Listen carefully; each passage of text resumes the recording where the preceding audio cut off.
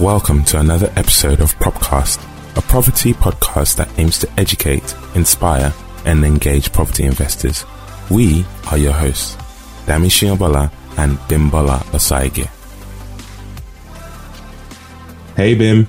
Hi, Dam. Hi, Dami. How are you? I'm good. How are you? I'm cool. We are one. We are one. 1 year old. Amazing. We did it. Oh my God. It started as a joke. And then 1 year later, we've recorded quite a number of episodes. No, this is great. This is amazing. So I'm excited that we're one, and I'm just looking forward to the next few years of podcasting and just adding value and just being a blessing and just sharing our experiences with people. Indeed.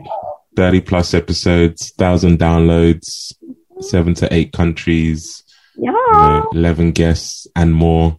Yeah, it's been cool. It's been cool. So, and more. So today we have a guest. What are we doing today?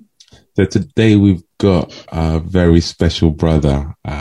He goes by the name of Sadiq Solomon, aka Mr. Generational Wealth. Hey. Yes.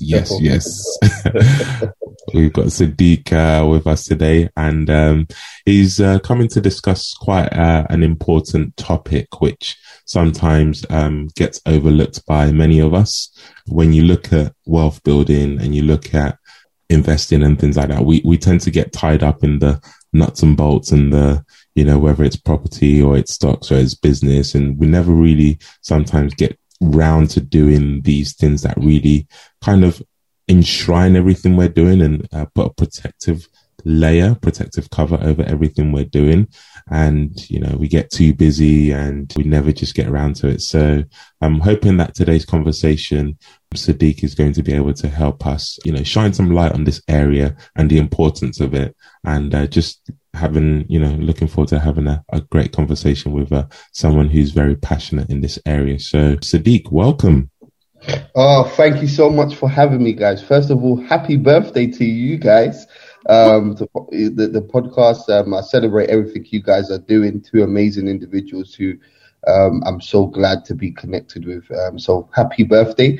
And thank you. I'm on in the year anniversary. It's a privilege. Thank you. welcome. So that birthday present as well. Hey, so like Mr. Generational Wealth, send some wealth towards this person. Oh my God, receive it. Yeah, so I guess we met on Clubhouse, didn't we? And then from there we've just kind of extended the relationship. So it's really good to have you on. I didn't meet him on Clubhouse. Sorry? No, me and Dami met on Clubhouse. Yeah, you met him on Clubhouse. Oh, sorry. Okay. That's your testimony, boy. That's mine. Okay. Just in case this wealth is based on how long you've known this person. Oh my God, that is funny. You have to stake your claim. No, actually, I think my husband had been talking to Sadiq for a while, actually. Yeah. And eventually we spoke. Okay, cool. So Sadiq, why not introduce yourself to our audience and just give a little bit of information about who you are, where you're from, and so on and so forth. Yeah, thank you so much. My name is Sadiq Solomon, as Dami has rightly pointed out. Go by the name Mr. Generational Wealth, simply because I'm someone who is extremely passionate about generational wealth. Now, that's a buzzword that gets thrown around quite a lot at the moment. So the way I talk about, I define generational wealth for me is about passing on assets and income streams to at least the next 2 generations. So they have freedom of choice in terms of time, freedom of choice in terms of what they pursue, and freedom of choice in terms of what they do with their future. So they're not bound by chasing a job or working, trading their time for money and things along those lines. So that's my passion. I'm on a journey. I have by no means have arrived, but I'm on a journey to creating that stream, that system for my children and their children. And I want to take as many people on that journey with me. So that forms part of what I do. I do some financial coaching for people, helping people to really put some meat on the flesh of their dreams, on the flesh of their goals, on the flesh of desires, and really put some strategy around their goals, and helping them to achieve it really. And I also am an insurance franchise director, so I run my own insurance franchise under the umbrella company of a company called Unisure, where I advise people on all types of insurance really, and the importance of insurance, and teach people the best ways to set up their insurance to protect their family in all circumstances. So that's what I do in a nutshell. If you want to know where I'm from Nigeria, but born and bred in England, London. So yeah, that's been in a nutshell. I hope that's conclusive enough. Yeah, no, that's a great summary. Thank you. So Sadiq, what's I guess the biggest challenge when it comes to people building generational wealth and people having assets or a vehicle to pass down wealth from one generation to another? You mentioned in your intro that your goal is to allow individuals to pass on, down to at least 2 generations. So what's kind of the biggest challenge around that? I think for me, it starts really with vision. And then, having a vision. If I'm of the belief system that if people don't have a vision, then they perish in the sense that they walk around aimlessly and talk about things, but they don't really attain things. Again, if you don't have a vision, I find a vision to be like a goal. If you are playing football and you're on the pitch, and you don't know where the goal is, how do you know who wins, or how do you celebrate landmarks? How do you celebrate victories? How do you know the outcome of the endeavor you're pursuing? So I think the first thing I would say is a lack of vision, and then if you have vision or you have a goal, it's a lack of planning. And when I say planning, what I find is that again, people like the idea of wealth, and they like the idea of the term of wealth, but when it comes down to the day-to-day, the meat of it, what does it actually look like? What do I actually have to do to attain it? What sacrifices do I have to make? People just haven't calculated the cost. And when I say calculate the cost, I literally mean people don't know what it looks like for them to be wealthy. What does it look like to pass on assets? What's the minimum that you're going to give your children? What is that minimum? What's the last? If you are not able to give them the whole world, i.e., is it going to be, I'm going to give each of my children, £50,000 towards a mortgage on their property? Is it that going to be that I'm going to buy each one of my children a income flowing asset? What is the minimum you're going to do for your children? If you don't know that from the beginning, then you won't attain it. So, I live off the words of I think it's one of the 7 habits of the highly successful people, which is that they start with the end in mind. And I think people know the end, but they don't start with the end in mind. And then if you started with the end in mind and you had the goals from the beginning, you would know about estate planning as well, because you would have researched absolutely everything to do with transferring the assets and making sure the assets go to your children in a way that it is tax-free as well. So we're getting into a lot of things there. I hope that answer is clear. I don't want to ramble on too much. I like what you said about, goals, having goals. That's not something that a lot of people, I don't want to generalize, but I certainly didn't have specific goals when I started with my planning for my kids. Like nothing specific, very short term, nothing long term. But I like the fact that have some goals. Yeah, just like with everything else in life, really, you have a focus, and then it's easier for you to then achieve what that is and even exceed what the goals are. So I think this is a education and a change of mindset for us. To to start thinking. And I think people that are wealthy, they must be really good at doing this, because that's the only way you can really keep and sustain wealth through the generation. So thanks for sharing that. No problem at all. Thank you. So Sadiq, what is you mentioned estate planning? You mentioned starting with the end in mind, and then so if you are starting with the end in mind, then you would be researching estate planning. So can you what is estate planning? What does it entail? And how does one go about it? Well, estate planning is literally, when we're talking about your estate, we're talking about all the assets in your name. Every single one of us has an estate.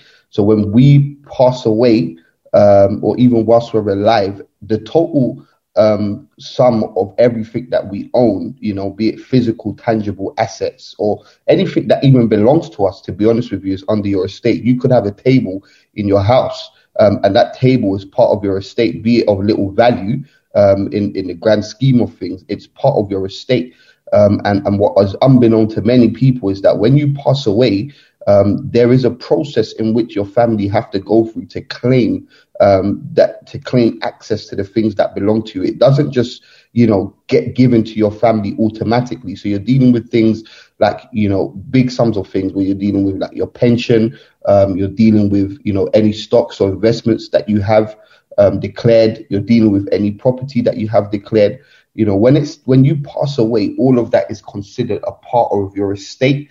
And for your family to access your estate and take over ownership of your estate. So it goes for a process called probate, where you have to go to the court and you have to prove to the court that you are next of kin, or you are in line, biologically, to access that funding, that estate for the person who's demised. So be it your mum, be it your dad, there's a process you have to go through. Now, that process is a legal process that costs money. Number one, it's a process that costs time. Number two, and it's a process that has, a financial implication on the end of it in terms of inheritance tax. If you have an estate worth a certain value, so i.e., if your estate is over 325,000, everything over that 325,000 threshold is taxed at 40%. Now you need to pay that tax before you can actually take over the estate. But this is something that the wealthy people, I think it was what's it called? The author Robert Kiyosaki said that wealthy people, stay wealthy because they know how to avoid taxes. And if you are, a wealthy person and you're into estate planning, wealthy people are always asking, how can I do things in a way that's going to cost me the least amount of money, but get me the outcome that I'm looking for? And estate planning, handing over the properties or the estate to your family, these are all things that people need to educate themselves about. Otherwise, their family is going to be left with a hefty tax bill. And it could have been mitigated with things like trusts, things like life insurance, wills, all of that type of stuff. So what's the biggest challenge then? Why, so estate planning, once you're gone, by the grace of God, we all live a hearty, long life. That sounds so black. We're all going to die. Okay? We gonna go. That's I know, but we want to go after a long time, right? Everyone's gonna go one way or the other. So even straight from today to tomorrow. No lies told. No lies told. So why isn't it that? Why is it? You work in the industry. I don't work in the industry. Is it a challenge for? Do you find it that you're still having to push the word out there about the importance of doing this, or is it now more widely recognized and people are embracing taking on life insurance more, or what's it like for you? Well, the thing about all these things is that I think people know about it. It just depends in what pockets of the communities you're in. And to speak to our community, or my community, should I say, which is the Black African community, it's been a taboo for a while. And I think it's been a taboo personally because of representation and lack of information. I think the way information gets disseminated is that if somebody of that a particular community or of a particular ethnic group is in the room when these things are being discussed, then they can take it back and tell other people about it. Now, when they take it back and tell other people about it, it's first-hand news to those people, and especially because it's got something to do with death. In my community, we have this thing of, we don't want to talk about death, or if somebody is, talking to you about death, you're talking to your parents about death, the person wants to kill you, the person doesn't want to die early, all these, statements that fly around in the community. So I think it was a lack of representation initially that caused there to be a lack of information in my community, but now more people are being receptive. And you have to understand is that this education is not necessarily out there for free. It's not information that you're seeing everywhere until you hit like the age of 50 and you're left at home watching daytime TV.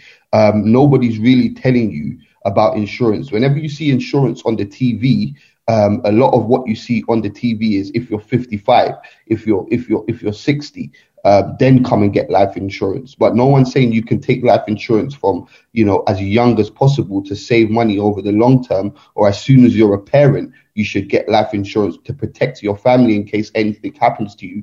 Nobody's bringing that to anybody's attention. And this is where it comes to people like yourself, people like myself, who are out there educating people in as many ways as possible. And then even if you go down to something as simple as power of attorney, when you have a property, and if you're declared mentally unwell, your property can be taken from you and used to pay for your healthcare or your healthcare. Nobody's telling anyone that information because it's not in the government or the powers that be, whatever you want to call it, the institutions. It's not in their best interest that certain information is given. So when people like me and you get this information, I think it's our responsibility to be stewards, take it back to the community, and expect some resistance in the initial stages. But as time goes on, I think more people will engage because everybody's, if you introduce a foreign concept to a group of people, the first thing is going to be caution, or the first thing is going to be how are these people trying to take my money because of that scarcity mindset that the community is still in. People are trying to take my money. So I think that that is the reason why people are not engaging, because it's their first time hearing it. Now they're hearing it. I think more people will engage, and it's just about us getting the information out there. And those that are wise will respond, and then there'll be first. I think there's always first responders, second responders, and then everybody flocks as a crowd to get it. So I think we're in the stage of second responders. I hope that makes sense. Yes, it does. It does. Thank you. In terms of, can you expand a bit more so that people understand this? You mentioned it earlier where your estate, after a certain amount, so you mentioned £325,000, yes, is taxed at 40%. Now that's a yes. huge amount. Yes. That's, that's almost half. So you worked hard your whole life and, you thought this house or this amount of cash or these stocks, whatever it is, that's what I'm going to leave my children. And then upon going, they're now left with a 40% tax bill, which you mentioned as well, has to be paid first. Yes. So, and I think that's why you find a lot of children who are left these type of properties and things like that. Yeah. They're forced to sell because they now have a huge bill. So do you want to expand on that a bit more for us? 100%. I think you've pretty much summarized it very clearly. It's again, a lack of information, and because of a lack of information, people are being stung. And again, this is something the wealthy avoid completely. And they avoid it completely because the wealthy have access to information. Now, if you're listening to this, you are wealthy. And the reason I say that you're wealthy is because you have put yourself in an environment by listening to podcasts like this where you're accessing information that isn't necessarily on what I would term as the free market. So you need to now educate yourself about this and understand that rather than putting my children through this thing where they have to pay or are left with a bill, there's many ways you can tackle it. Some people get something like life insurance, and they have life insurance that's specifically related to their inheritance tax, so that if the bill comes on their passing away, their children will receive the 40% charge of whatever their estate is in cash, and they can pay that inheritance tax up front without worry, without fear. Now, other people transfer the property 7 years before. If you transfer ownership of the assets or the estate 7 years before, within that time frame, the amount of inheritance tax decreases. I believe it's around 8%. 8% year on year, the inheritance tax decreases. So by the 7th year, you don't have to pay anything. So that's a way you avoid it. Other people, like BIMs, they buy property in businesses. So there's loads of ways that you can think outside the box to attain what you need to attain, when you want to pass on these assets, you are not taxed for these assets. Does that make sense? Yeah, it does. It does. Yeah. Thank you. No problem. I wanted to talk a little bit more about this generational wealth. Really, how do we actually? So when there was a time on Clubhouse, you said something to which I was so impressed by. You talked about how you're building wealth not just for your children or the generation after you, but like the second, third, and fourth. Or you went, yes. And I was there. Well, I'm trying to build for my children. Maybe even my children's children. But I never thought as beyond 2 generations. But you went far, and I was like, wow, this is amazing. And that stayed. I mean, I took that on board that day, and now I'm just thinking, because again, when we're talking about generational wealth, we really just say the generations. There's no limit. Yeah. What generation? So how do you? So for me or for us, this is a property podcast, so we believe in investing in property for wealth and so on and so forth. And we can do that and have that available for our children. Now, how do the rich people ensure that the wealth that they're building actually is sustained for longer than one generation? What do we need to do as a community to wealth that is sustainable and doesn't get what's the right word? Squandered or spent or lost. Yeah, exactly. Yeah. Perfect. Yes, thank you so much for that question. Now, one thing that I learned is that, I think it's about 70% of wealth is lost in the second generation. And the reason wealth is lost in the second generation, I believe, is because certain wealthy people, certain people that acquired wealth, spent a lot of time working hard for their children, but not implanting the mental seeds of wealth in their children, not taking their children along the journey with them to understand exactly what it is they're doing, and teaching their children how to replicate it from very early.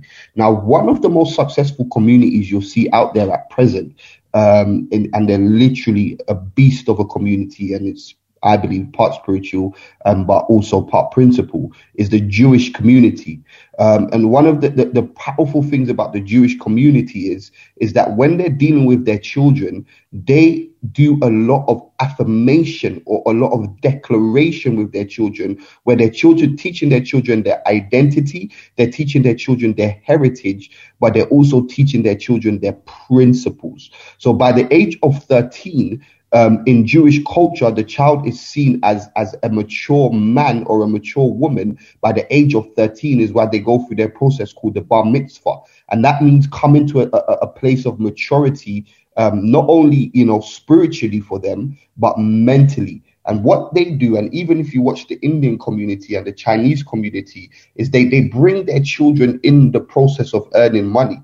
I think I shared the story of when I went to a Chinese restaurant. I called the Chinese restaurant and there was a little boy on the phone asking for my order. I was astounded. Like, this little boy is asking for my order.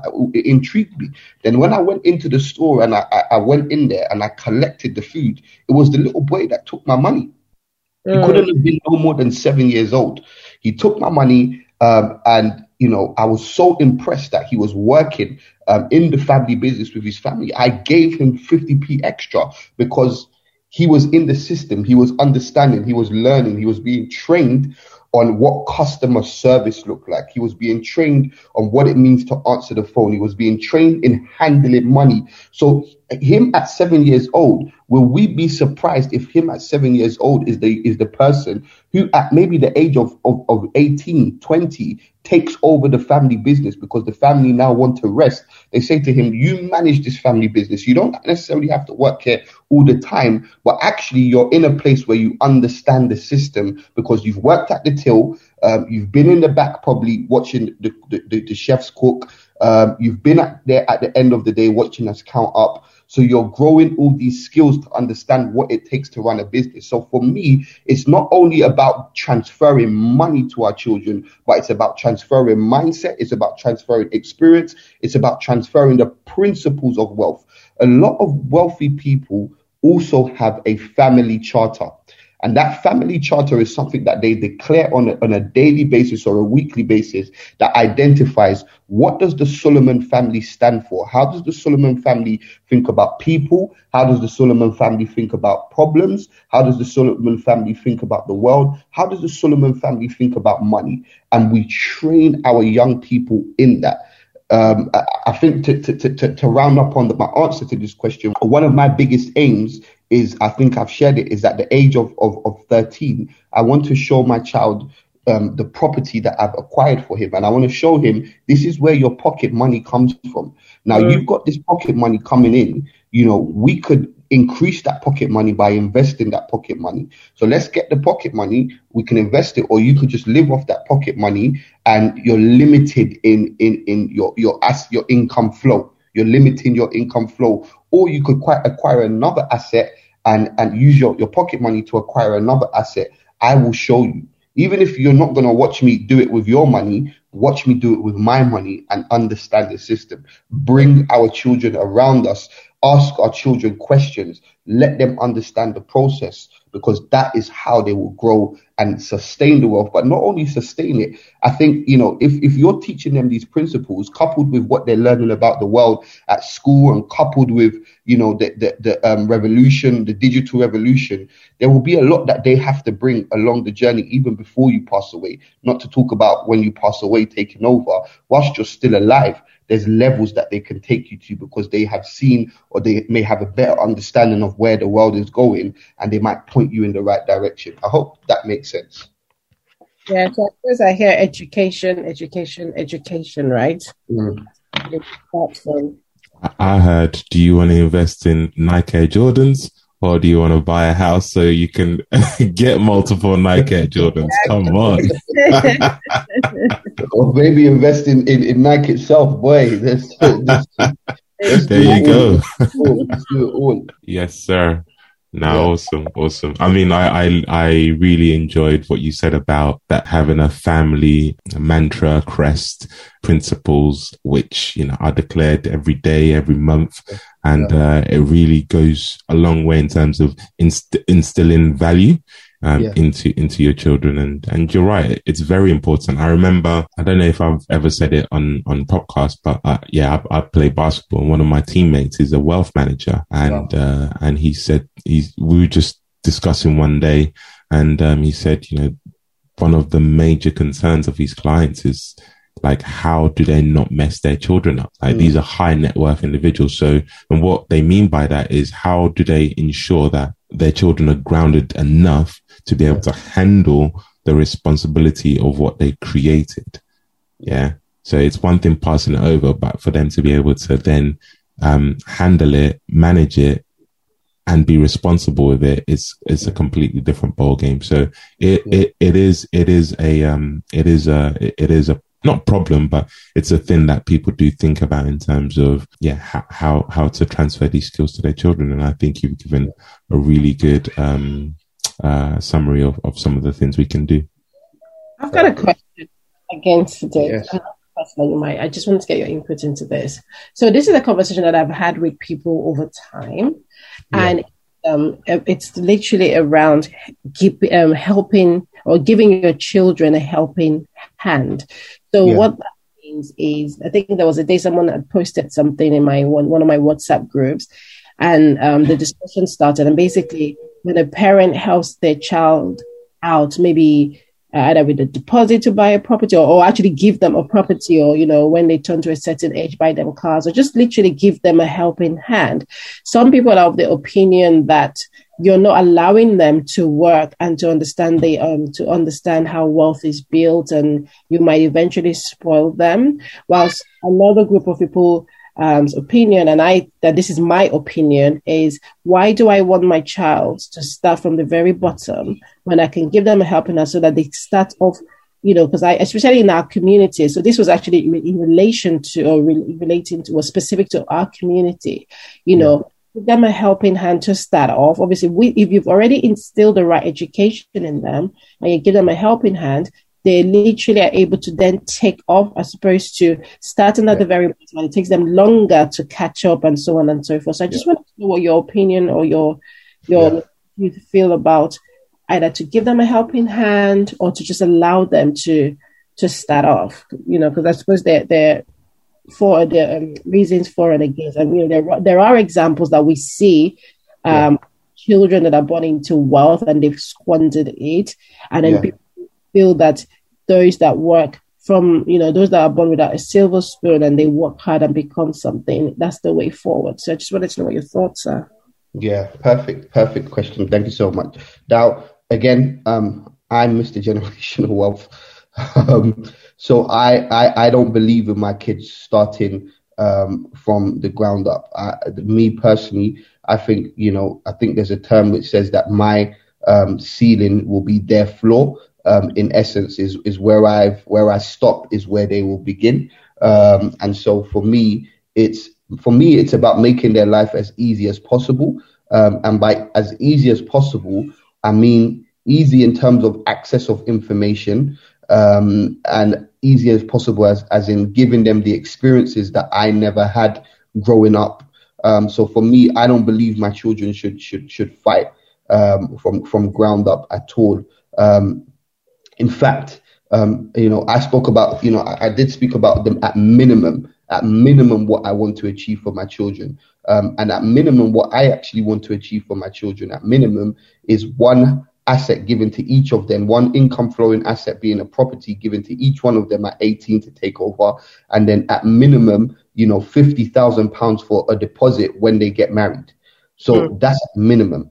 Do you know what I mean? And again, that for me speaks to generational wealth again, because if I've given you a head start financially, I've said, you know what, I don't want you to have to struggle. Why would I want to see you struggle? I will equip you with the knowledge. I will equip you with the understanding. And again, the grounding. I think a lot of those parents are a bit scared probably that their children won't be able to handle the money. But if you're scared that your children won't be able to handle the money, then train them to handle money. Train them with the mindset to deal with that. They don't need to work or go and work the long 9 to 5s that we worked. They don't need to, go and, work like, in Foot Locker, like I was working in Foot Locker.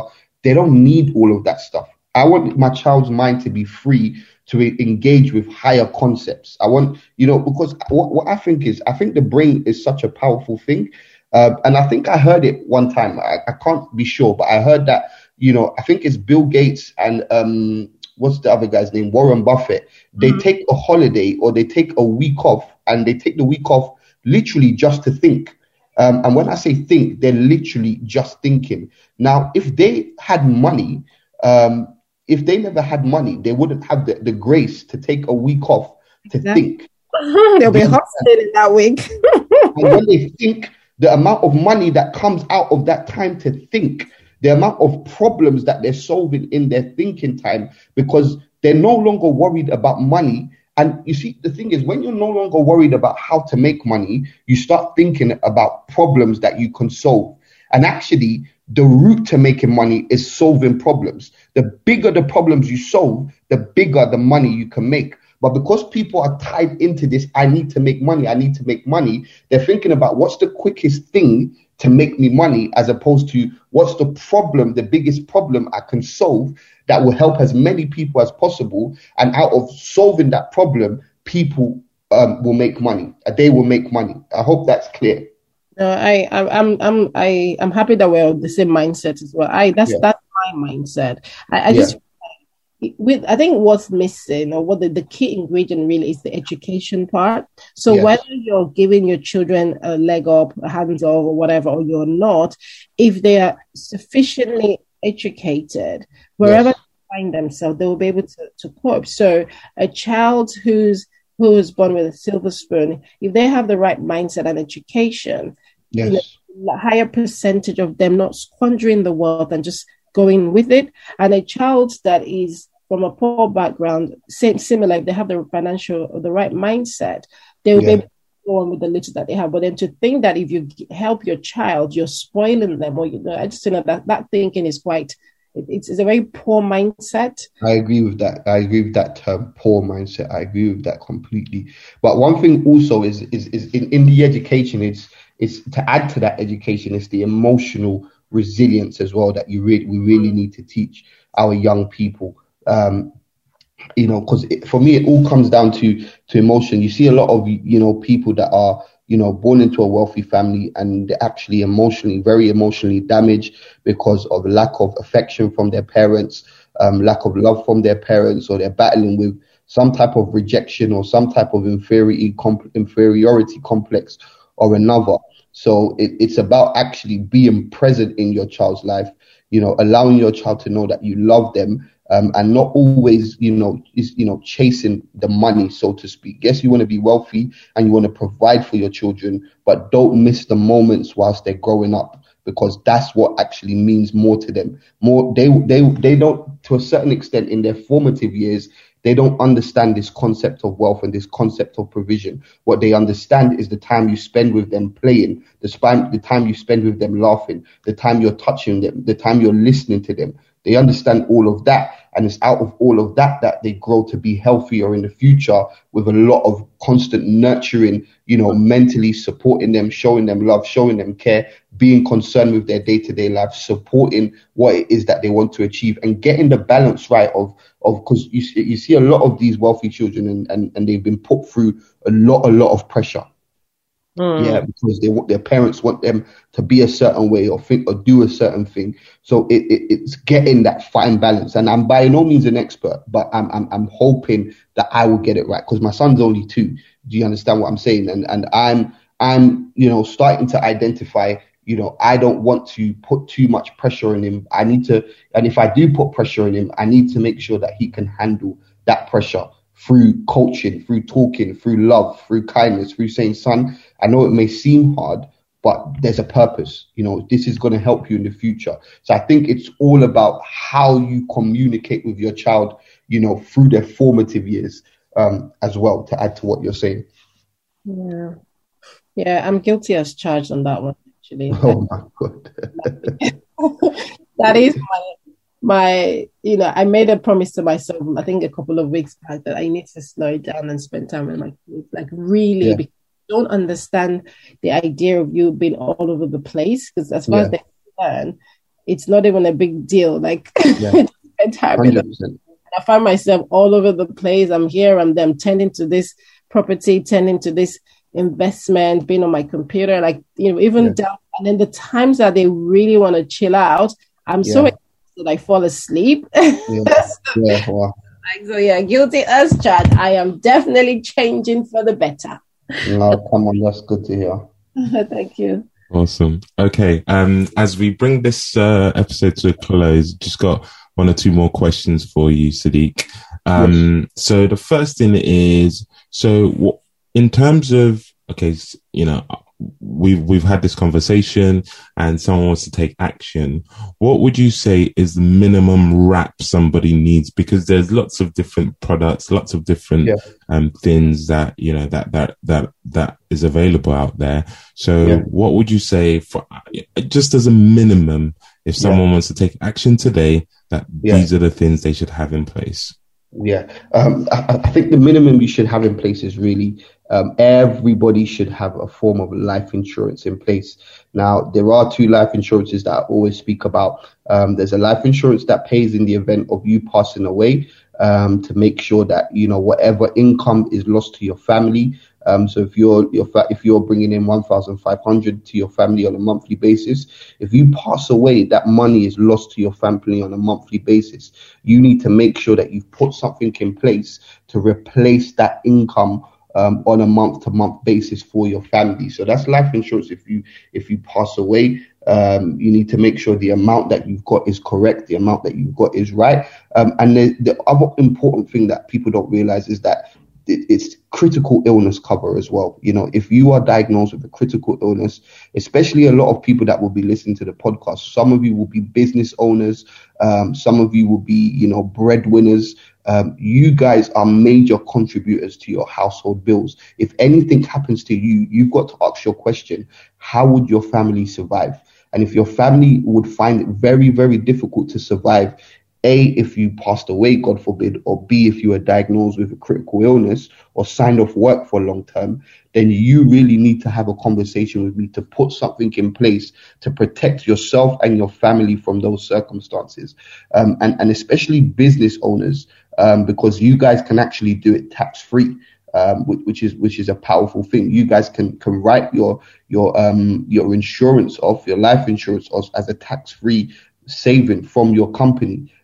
So you guys need to talk to me. And even if you don't have a business, or you're even thinking about building generational wealth, a lot of these wealth concepts that we talk about, let's be honest, these concepts are basically relying on us as people to be alive for them to be seen through to the end. If we're not alive to make them happen, then we need to leave something in place that will at least set up our children in a way that we're confident will be a head start for them. So I think if anyone's listening to this, the first thing you need to do is book a consultation with me. Let's go through your current insurance policy. Let's see where we can save you money or add value. And let's see, look at whether or not you've got a will in place, look at whether or not you've got a trust in place, and I can connect you with the appropriate people to do so. And write a plan. That's what I would say last and final.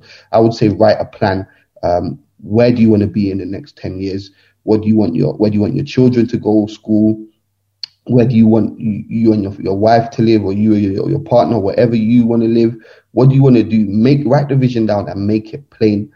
I think that's the most important thing, knowing the numbers for the future, knowing what it actually looks like. What does that actually look like? You want to retire at the age of 55. What does that actually look like practically? How much money do you need to retire? You want to be financially independent. You don't want to have to work anymore. What does that actually look like? How much do you need flowing from assets and passive income to be able to not work anymore? What do the numbers look like? Because if you don't know the numbers, then you're going to be in your situation for a long time, and reality is going to slap you in the face. That's my answer. I hope that's clear. Very clear. Thank you very much. And finally, my last question, unless Bim has any more questions. We usually like to ask our guests, as this is a property podcast, what does property mean to you? Well, property to me is income, passive income, and appreciation over time income as well. So it's and it also means helping other people. I think it's helping other people, providing people with somewhere to stay, and providing my family with long-term wealth. That's what property means to me. Awesome. Thank you, Sadiq. Bim. No, that has been great. Thank you so much for sharing that. Yeah, we're definitely on the same page with the property bit. Thank you for making the time to speak to us as well. Yes. Ajana, did we talk about will at all in this conversation? Did I miss it, or did we do that? No, we didn't go into wills deeply. Will, okay, but you recommend everyone should have a will. Absolutely, everyone should have a will. Follow me on Instagram, Mr. Generational Wealth. I'm gonna be hosting a seminar shortly.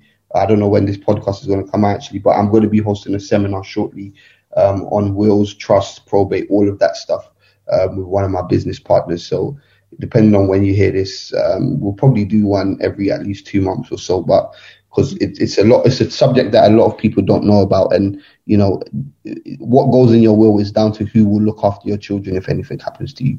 So everyone needs to have a clear will. Yeah, excellent. Okay, cool. Thank you so much. Thanks for that. Just keep us posted when you've got the date, and then we'll post it on our 100% on our Instagram page as well. But thanks for the time. It's been amazing. Thank you guys for having me. Yeah, let's go and build that generational wealth. Come on. Let's do it. Mr. GW, I need to come and see you in Canary Wharf one of these days, man. Come look out that office window. It's okay. Don't worry, we'll make it happen soon. 100%. We appreciate you. Thank you for all you do. And keep on spreading the good word, man. It's I'm sure you're changing a lot of people's lives, whether they know it or not. So thank you very much, Bim. It's been a pleasure once again. And to our listeners, thank you all for listening. We hope you enjoyed the session with Sadiq.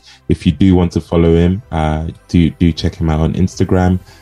He's Mr. Generational Wealth. Is that right, Sadiq? Yes, it is correct. Mr. Generational Wealth. So we'll put his Instagram handle in the show notes as well. Do you have a website or anything like that? People can... Not at present. Everything's being built at the moment. So okay, cool. So find them on Instagram, and yeah, if you have any more questions, if something's not clear, please do feel free to reach out either to us or to Sadiq, and I'm sure. If we don't know, we can always pass you on to Sadiq, or just go to Sadiq directly himself. So thank you once again for listening. We hope this has been of value, and until next time, ciao for now. Bye. Thanks. Bye.